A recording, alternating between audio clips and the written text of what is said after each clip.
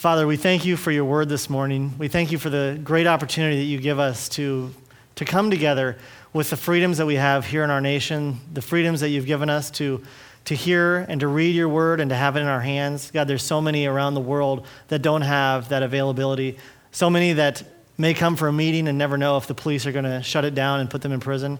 But here we are, not even thinking about those issues. And we just thank you that we can come and worship your name. We can praise you and glorify your name together.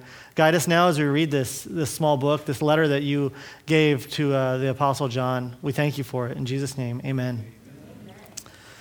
So John 3, maybe I should turn there as well. That would help things out. It starts out with, the elder to the beloved Gaius, whom I love in truth. Beloved, I pray that all may go well with you and that you may be in good health, as it goes well with your soul. For I rejoiced greatly when the brothers came and testified to your truth, as indeed you are walking in the truth. I have no greater joy than to hear that my children are walking in the truth. Beloved, it's a faithful thing you do in all your efforts for these brothers, strangers as they are, who testified to your love before the church. You will do well to send them on their way, their journey in a manner worthy of God. For they have gone out for the sake of the name, accepting nothing from the Gentiles. Therefore, we ought to support people like these, that we may be fellow workers for the truth. I have written something to the church, but Diotrephes, who likes to put himself first, he does not acknowledge our authority. So if I come, I'll bring up what he's doing, talking wicked nonsense against us, and not content with that, he refuses to welcome the brothers and also stops those who want to and puts them out of the church. Beloved, do not imitate evil, but imitate good. Whoever does good is from God. Whoever does evil has not seen God. Demetrius has received a good testimony from everyone and from the truth itself. We also add our testimony, and you know that our testimony is true. I had much to write to you, but I would rather not write with pen and ink. I hope to see you soon, and we will talk face to face. Peace be to you. The friends greet you. Greet the friends, each by name.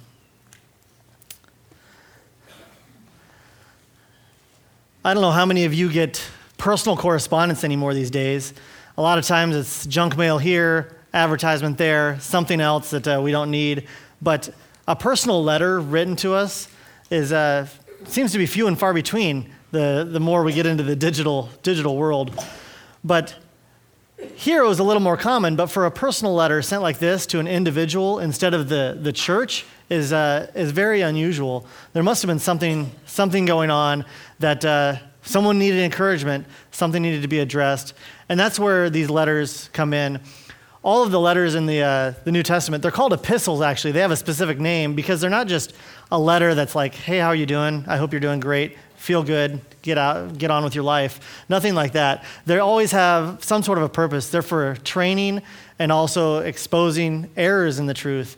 And that's what John does here in this little book called 3 John. I heard a guy talk about it the other day. He said, we've got these Johns with multiple eyes. We have a one-eyed John, a two-eyed John, and a three-eyed John. So we're going to be in three-eyed John today, just for you to remember that. As we're reading this and looking at this, it coincides with what's going on over in Uganda. We think about Pastor Wayne being there, Kelsey, who's from our church, Brad Young, and others, as they're going from our church to a small congregation there in, small, I say small, it's like 300 or 500 that are gathering together this morning, but on a normal basis, it's a small church, but they're welcoming them and allowing them to come and they proclaim God's word. Pastor Wayne specifically is going to do that to 40 other pastors to proclaim God's word to them.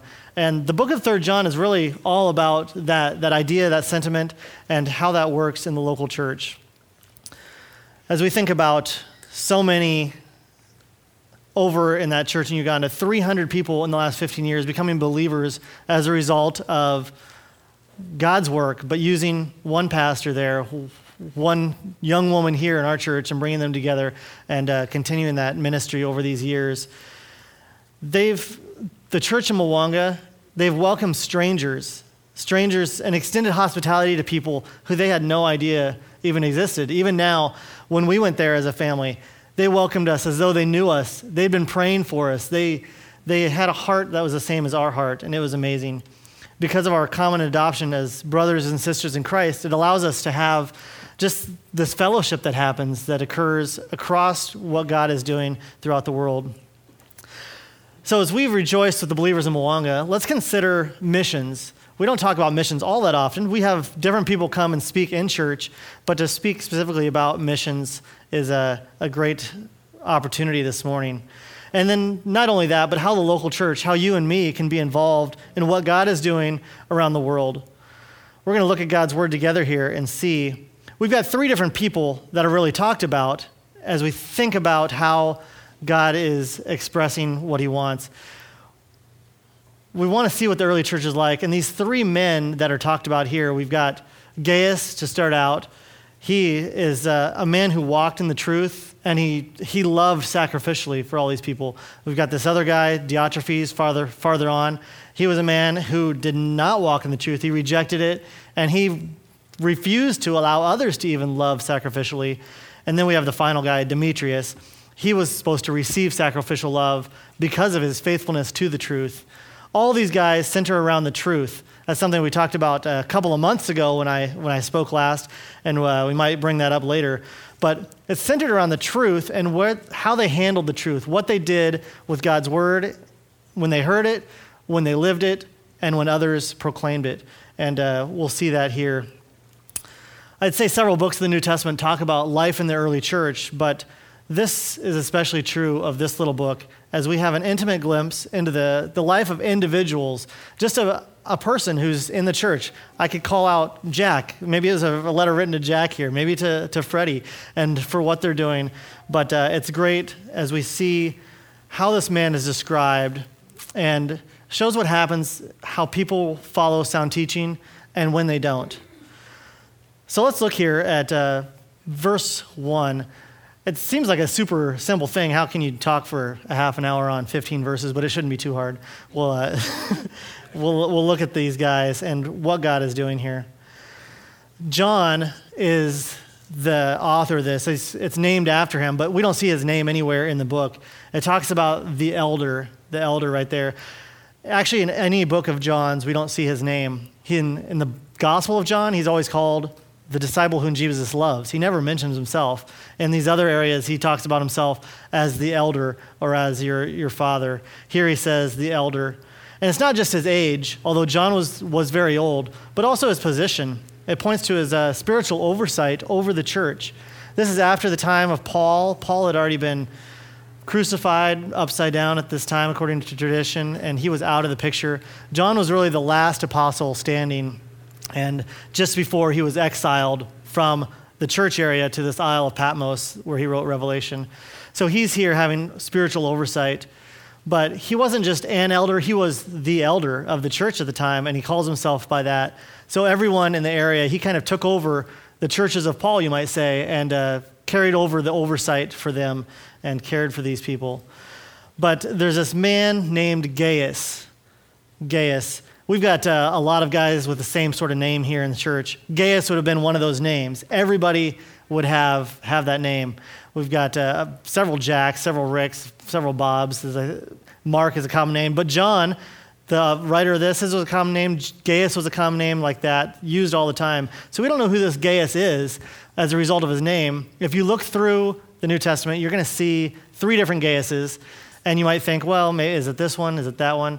But we don't even know. But here's a guy that was faithful in the church, and he's known as a result of his faithfulness to God's word.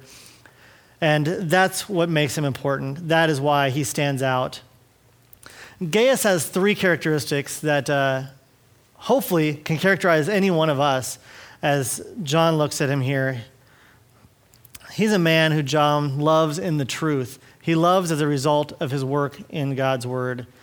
Verse 2 says, "Beloved, I pray that all may go well with you and that you may be in good health as it goes well with your soul."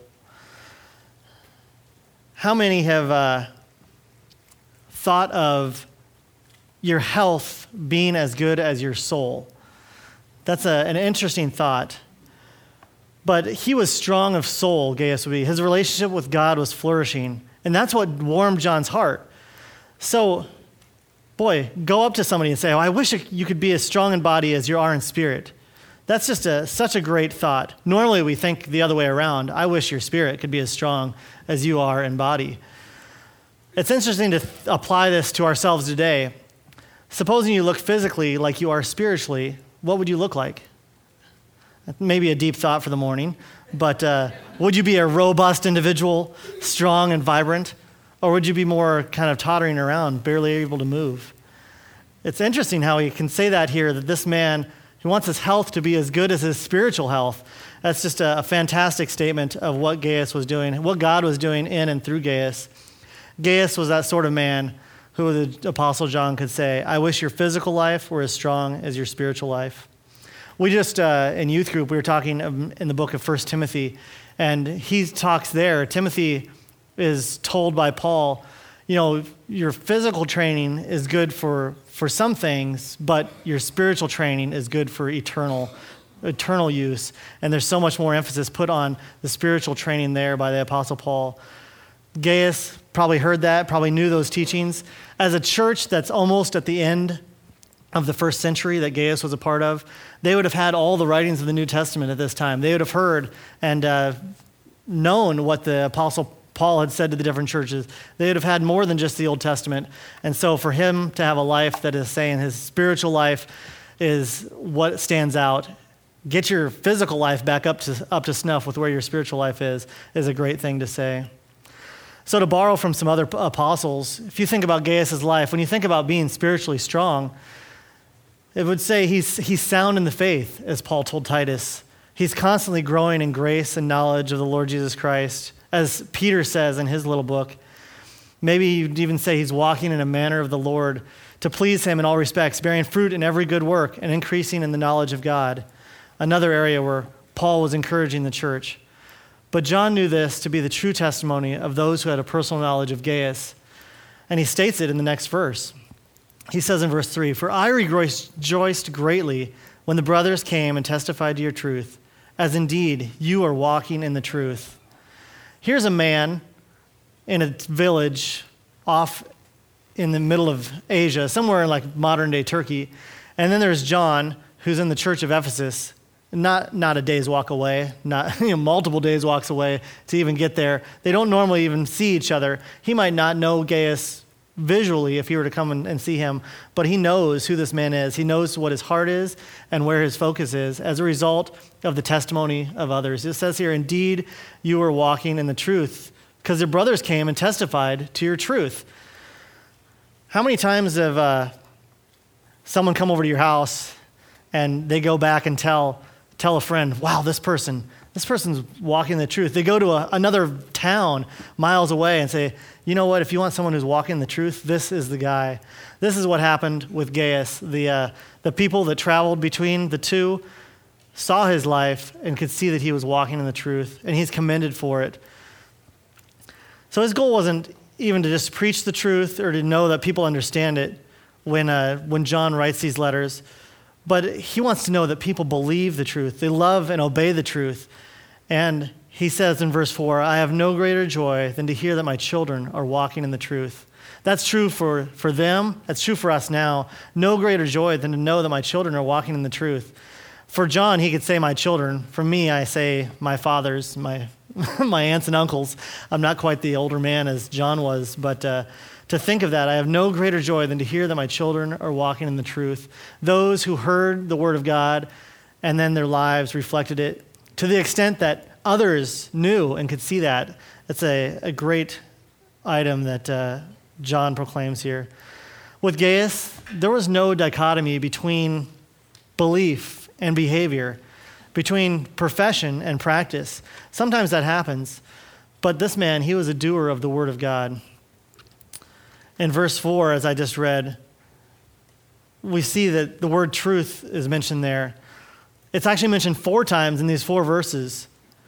So we talked about truth, what was it, 2 months ago? I guess it was March 24th, so it was 2 months ago when I last spoke. We looked at John 17 and how truth is involved, what God is doing with truth. We saw that there's a source of truth, that was God himself. There's a foundation of truth, which was God's own words. And lastly, that there is a purpose for truth, and that's our sanctification. I had mentioned maybe remembering a verse, John 17:17. I'll start it and see if you can finish. It said, sanctify them in truth. Your word is truth. That is truth. That is, whenever John is talking about truth, he's talking about God's word being played out in the lives of individuals. God's word is the thing that is at work, changing them and causing them to act in a certain way. And in this way, he was acting in a way where his spiritual life was so visible to others that they could say, I hope your physical life looks like your spiritual. So he was spiritually strong. Gaius was also sacrificially generous. He wasn't just spiritually strong, but he used that in his generosity. Gaius is evidence of God answering the prayer of Jesus, sanctify them in truth. Your word is truth. That's exactly what was going on in Gaius' life. He was set apart as a result of God working in him, moving him from infant Christian to a believer who's now known by walking in the truth. His life, his own spiritual growth and development is seen, and it's for the benefit of others. It wasn't just himself, where he's growing in a vacuum and no one knows about those things. But verse 5 of John 3 John says, Beloved, it's a faithful thing you do in all your efforts for these brothers, strangers as they are, who testified to your love before the church. The apostle spells out Gaius' obedience to the truth as acting faithfully in all of his efforts for these brothers. That's what he did. It was his actions spoke to what he believed. Gaius, no doubt, gave them food and shelter and perhaps even money, meeting their needs, even though these men were strangers to him. Genuine saving faith, such as Gaius's, it always produced good works. Ephesians said, for grace you are saved through faith, and that not of yourselves, it is a gift of God, not by works so that no man can boast. But it goes on to say, but God has established these works beforehand so that you can walk in them. We're supposed to walk in the things that God has established for us, and that's what Gaius was doing. Here, John seems to say that one of the signs that a person has really been genuinely touched by God is shown in their generosity toward others. And here, Gaius was taking care of these strangers.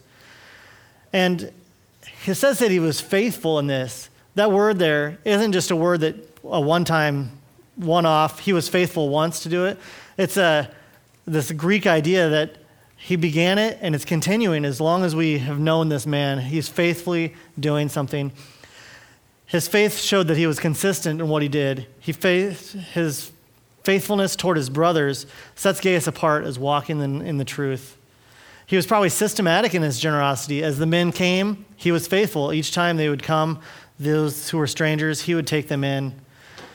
And he doesn't just give when emotions moved him, but he planned his giving. He carried it through. He faithfully continued in the work that he had promised.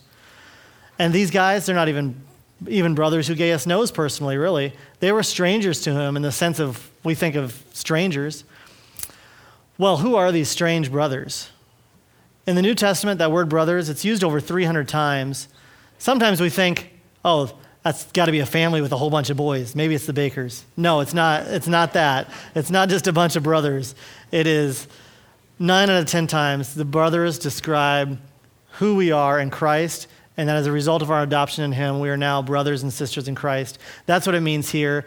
And as I said, 9 out of 10 times, that's what it means in the New Testament. We're talking about those who follow Christ, those who God has called, and they called to be brothers and sisters. And we act like that in a family and can treat one another in that way. So as he welcomed these people, he could say, you are my brother because I know you are following Christ. I know that you are in Christ. And they could say the same about him. They were really missionaries, proclaimers of the truth. These are some of the first missionaries that we see as the church has been developed. We saw Paul had missionary journeys just by himself. We see a few others that have gone out, Paul and Barnabas, that went together. Timothy kind of went to the church in Ephesus. But overall, we don't see a lot of missionaries. Here in this book, we see that there's men that are coming to proclaim the truth to this church. And Gaius welcomed them. The brothers were so impressed by his humble service that they testified to his love before the church. For them to get up, they've got other things to say. They're there to proclaim the word of God, but they proclaim the truth of a fellow brother who is faithful in God's word. It was really consistent with Gaius' devotion to the truth, and he was a model who really contributed to the needs of the saints by practicing hospitality, just as Paul had said in the book of Romans, practicing hospitality. Showing hospitality was a manifestation, an outflowing of his love for people, his love for God, his love for God's word. And he wanted to be generous with that and continue faithfully in this genuine love. John commended him because Gaius didn't only know the truth, but he lived it and played it out. Verse 6, again, it says, "You will do well to send them on their journey in a manner worthy of God." Talking about these brothers that he had welcomed in, John encourages them to send them out again, send them on their journey in a manner worthy of God. That's a pretty high bar to set. You're not just sending them out so they can skimp along, so they can get to the next gas station or whatever they had at that point, the next food stop, foot washing station maybe. But they were able to send them on a manner worthy of God, something that would provide for their needs, move them to the next place until they could be satisfied again by another church or be cared for in the way God had for them there. John encouraged this man to continue his generous love when other preachers arrived in the future and continue the sending out. He says, "You will do well there." Sometimes we're like, well, he's gonna do great. He's gonna prosper. You will do well just means please do this. Send them out in a manner worthy of God. He's pleading to him. Don't just let them go. Don't just, let them slide out your door in the morning and send them on their way with a bagel. Prepare for these guys. Allow them to be cared for in a manner worthy of God. The standard is super high. Gaius was to treat them with that standard. He was to give to them generously, just as God had given generously. He gave of his own son for his salvation, gave his own word for their lives, and here Gaius owed everything to a God who had saved him. And he wanted to return that favor, both to these men who were proclaiming God and to God himself as he responded in obedience. But there's a great number of you who fit this description here in this church, and I'm so grateful for that, the givingness, the willingness, and it's amazing to see. And we just want to continue to encourage you along those ways, that you will be sacrificially generous in what you're doing. Now let's look at verse 7 and 8. For the local church, this is where missions is really based, what we do in fulfilling the mission of God. We call it missions because it's all these local churches doing this same effort to fulfill God's one mission. And that is here in verse 7 and 8. For they have gone out for the sake of the name, accepting nothing from the Gentiles. Therefore, we ought to support people like these, that we may be found fellow workers of the truth. Let me read that again, that we may be fellow workers for the truth. These words describe that first group of traveling missionaries. They went from place to place, and they would enjoy the hospitality of the various churches. They labored as evangelists in that area. They proclaimed in areas where the church had not yet gone, being supported and strengthened by those various churches, various believers. These men who are not in the comfort of their home, they've gone out. They're not there with all their things around them anymore. They've left things behind. They've changed their priorities and are doing not the work that they had done before, like maybe being fishermen, but now they have become fishers of men. They gave up their income often and any of their work. They went out to obey this calling, just as Jesus' disciples did at the beginning. Not everyone goes. As you see, Jesus had 12 disciples that were specifically following him. There's 120 that are following and in the upper room after his ascension into heaven, waiting for the Holy Spirit to come. It's not a huge number of people in the world that were following after, and those that were believing even, that were being active in the way that Gaius is here, or that these missionaries were. But that's true now as it is in the early church. God has made a body. We're a body, all have made up of different parts. And at times, someone needs a heart transplant, so we need to send someone who's available to do that to another area, and that's what God was doing with these men. And here, there are some, such as Gaius, who were able to help and support these men who were set out. And there were others to whom the Holy Spirit said, come, I've called you to this special task. But our role as a church is to take on those men, those women, those brothers and sisters, that we may be fellow workers in the truth. What's so important that people would forsake their current life for? To go. Well, here it said in verse 7, for the sake of the name. Jesus' name represents all that he is, all that's going on. Their work is the work of God himself for his own glory. Back when the church was being developed, normally the name was used as the name for Christ. It would kind of shroud what they were talking about, but yet the congregation, those who were believing, knew what was being discussed. Acts 4, verse 11 and 12, it says, this Jesus is a stone that was rejected by you, the builders, which has become the cornerstone. And there is no salvation in no one else, for there is no other name under heaven given among men by which we must be saved. This is the name that these men were proclaiming, the name that was given among men under heaven by which we must be saved. The name of Jesus himself. The motive that underlies the church's evangelistic efforts is proclaiming this name for the salvation of the world, those around us. It's really an affront to God when people who do not believe in the name of the Son of God, one who's worthy to be loved, praised, honored, and confessed as Lord. When believers proclaim this good news, though, it's the gospel of Christ, people are saved. People move from being an affront to God to being followers and children of him. Concern for a name, it's really been the underlying motive for missions, for missionary work in the first century when this was written, and it ought to be the underlying motive for the church and missionaries even today. It's not the need of people that calls us into different places into the world to preach the gospel. If you look anywhere, the need is there. There's some sort of need somewhere. Everyone without Christ is in need.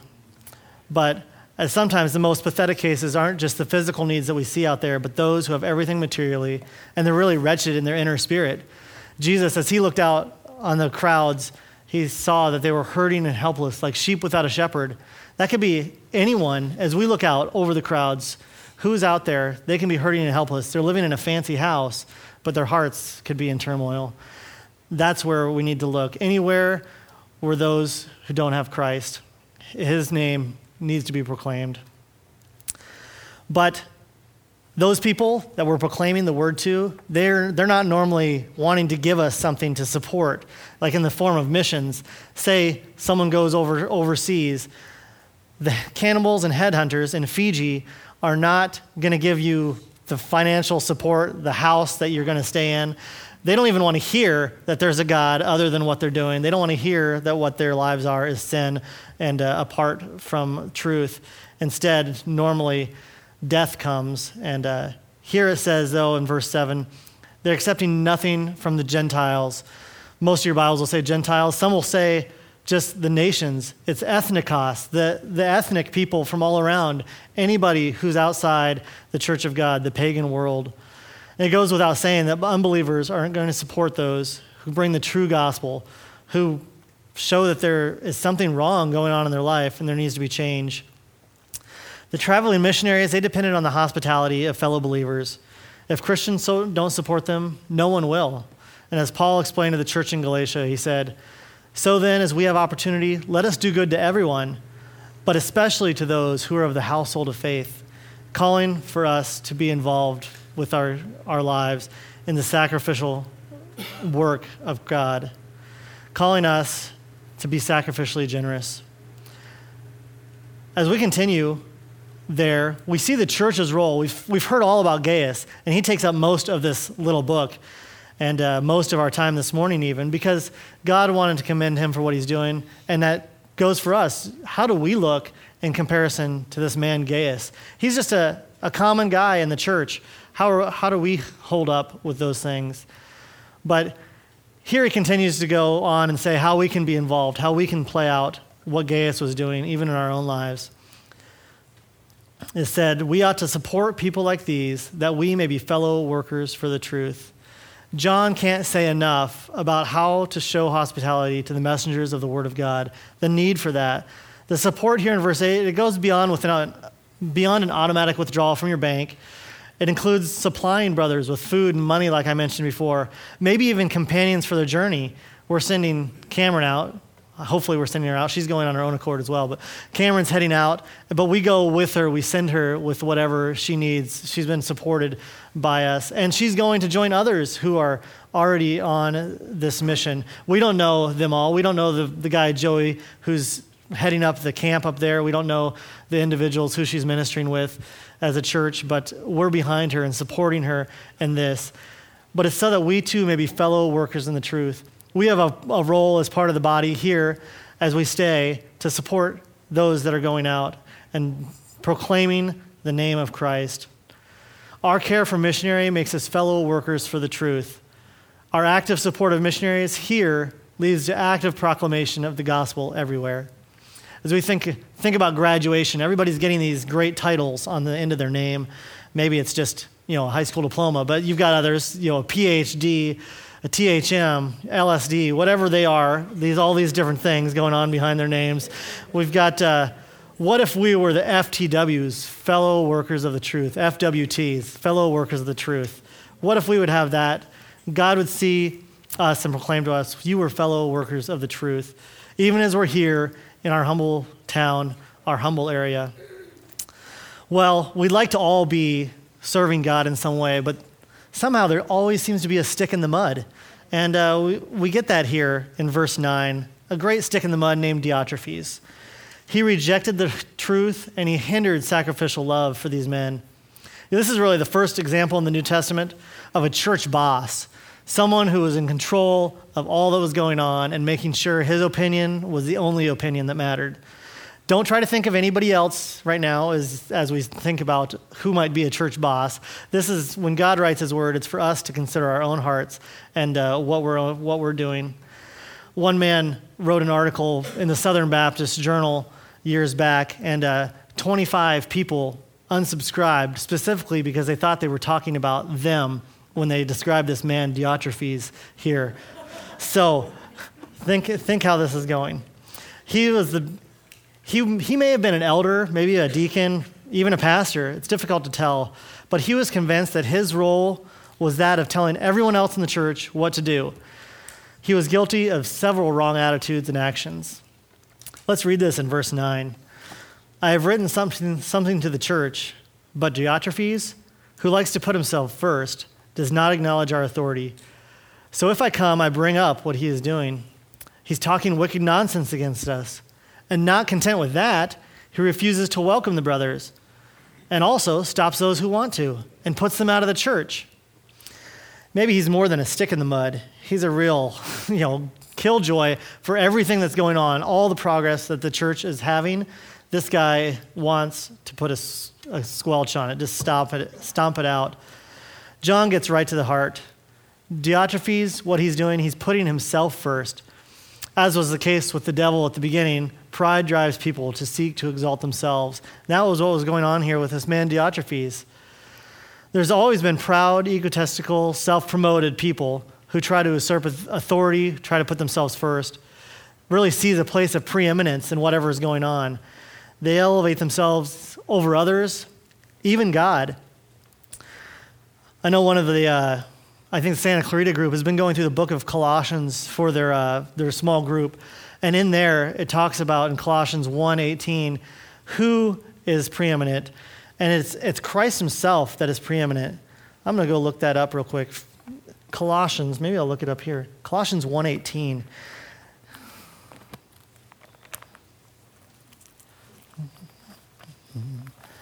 You'd think I'd be able to flip right there, but no. It's going to take 20 minutes now that I want to look for it. Galatians, Ephesians, Philippians, Colossians.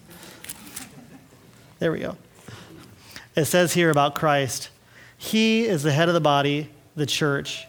He is the beginning, the firstborn from the dead, that in everything he might be preeminent. This man in the church wants to do anything, even usurping what God is doing. Christ is the one in everything. He is to be preeminent. That's a great verse if you haven't underlined that or marked that in Colossians 1:18. Such a great reminder of who is supposed to be first in the church. It's Christ himself, not this man, Diotrephes. There's a incredible contrast between Gaius and Diotrephes. I think you can see it probably. The two men were poles apart. Gaius, he was so gracious and hospitable.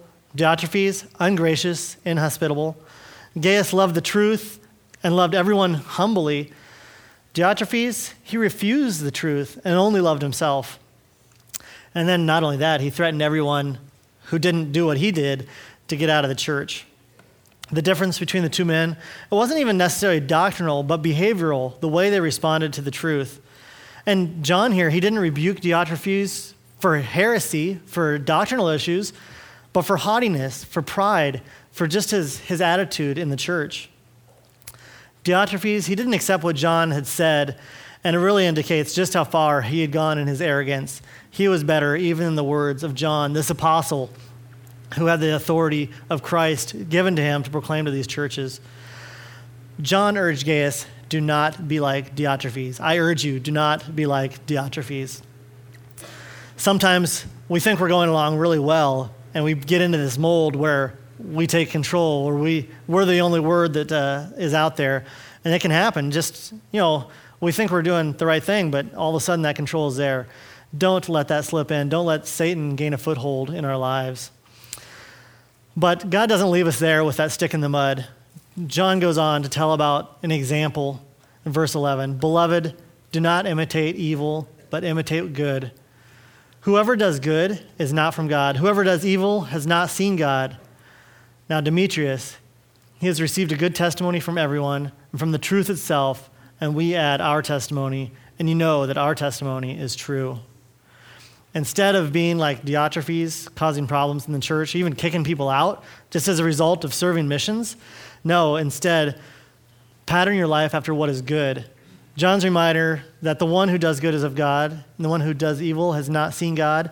It goes back to some of his other letters that he's written, especially 1 John there in chapter 2. It says, and by this we know that we have come to know him, if we keep his commandments. Whoever says, I know him, but does not keep his commandments is a liar, and the truth is not in him. But whoever keeps his word, in him truly the love of God is perfected. By this we may know that we are in him. Whoever says he abides in him ought to walk in the same way in which he walked. We want to be fellow workers of the truth. This man Demetrius, he was a man of noble Christian character. We don't know anything about him either, but John says from 3 different sources, here is a man that is an example that can be trusted. Demetrius shows that his man's worth can be measured by his reputation in the community, his faithfulness to the truth of Scripture, and even by the report of godly leaders, others examples who live by the truth. Where truth prevails, the Lord is glorified in the church. Even here in this church that John is overseeing, as soon as truth is pushed out, boy, right away, people were leaving. People were being kicked out, and the truth was not being upheld. Instead, God calls us to be fellow workers of the truth, supporting those who come and need help, that are there, not just need help, but are there needing help to proclaim the name, for the sake of the name of Jesus Christ. Without question, the concept of truth stands out in this brief letter. First, believers must know the truth and obey it. Second, they have to be hospitable to other faithful believers who preach the truth.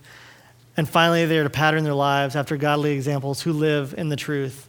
Where the truth prevails, as I mentioned earlier, the Lord is glorified in his church. How do you show hospitality to other Christians, particularly those who serve you and others in the local church, maybe even churches around the world? Showing hospitality to others, especially strangers, requires a level of trust and acceptance. Sometimes someone comes and you're like, I don't know about that. But anybody who comes to speak here in the front of church, we've had the elder board normally knows who they are. The pastor, Wayne, knows. One of us has overseen, just as these missionaries were being sent out. John knew them. The other churches knew them.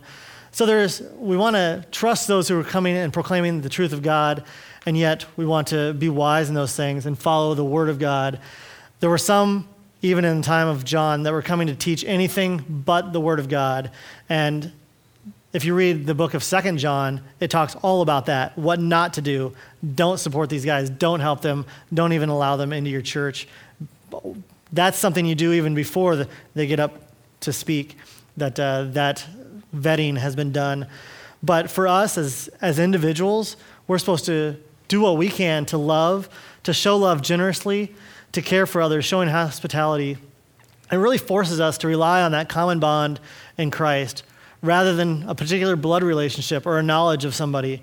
It forces us out of our comfort zones. It forces us into a zone and a place where we have to put our trust in God.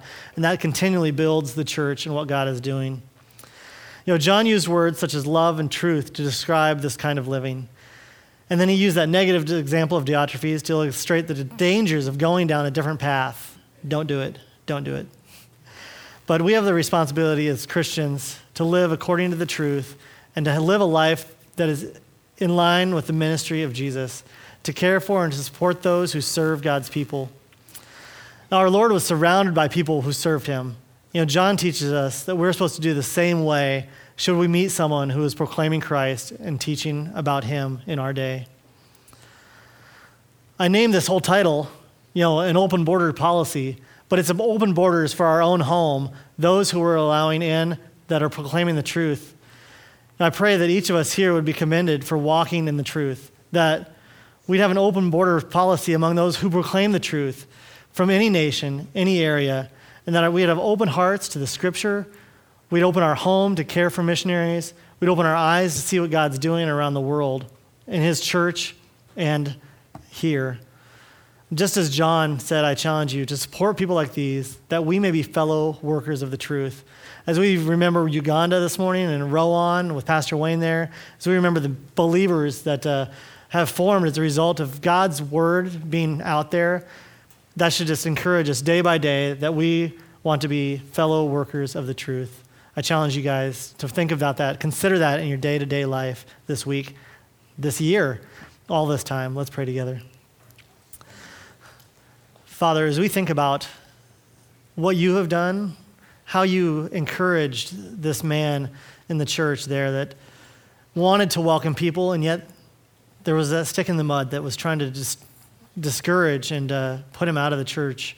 God, we ask that you would help us to be strong, to be faithful to your word, faithful to serve others who are faithful to your word, that the word of truth and your name would be the focus of what we're doing, and that as a result of those things, your church would just expand and grow and flourish as a result of the name of Jesus Christ. God, thank you for the salvation that is in your name alone. And we thank you for that you have given us that opportunity to know and hear these words. In Jesus' name, amen.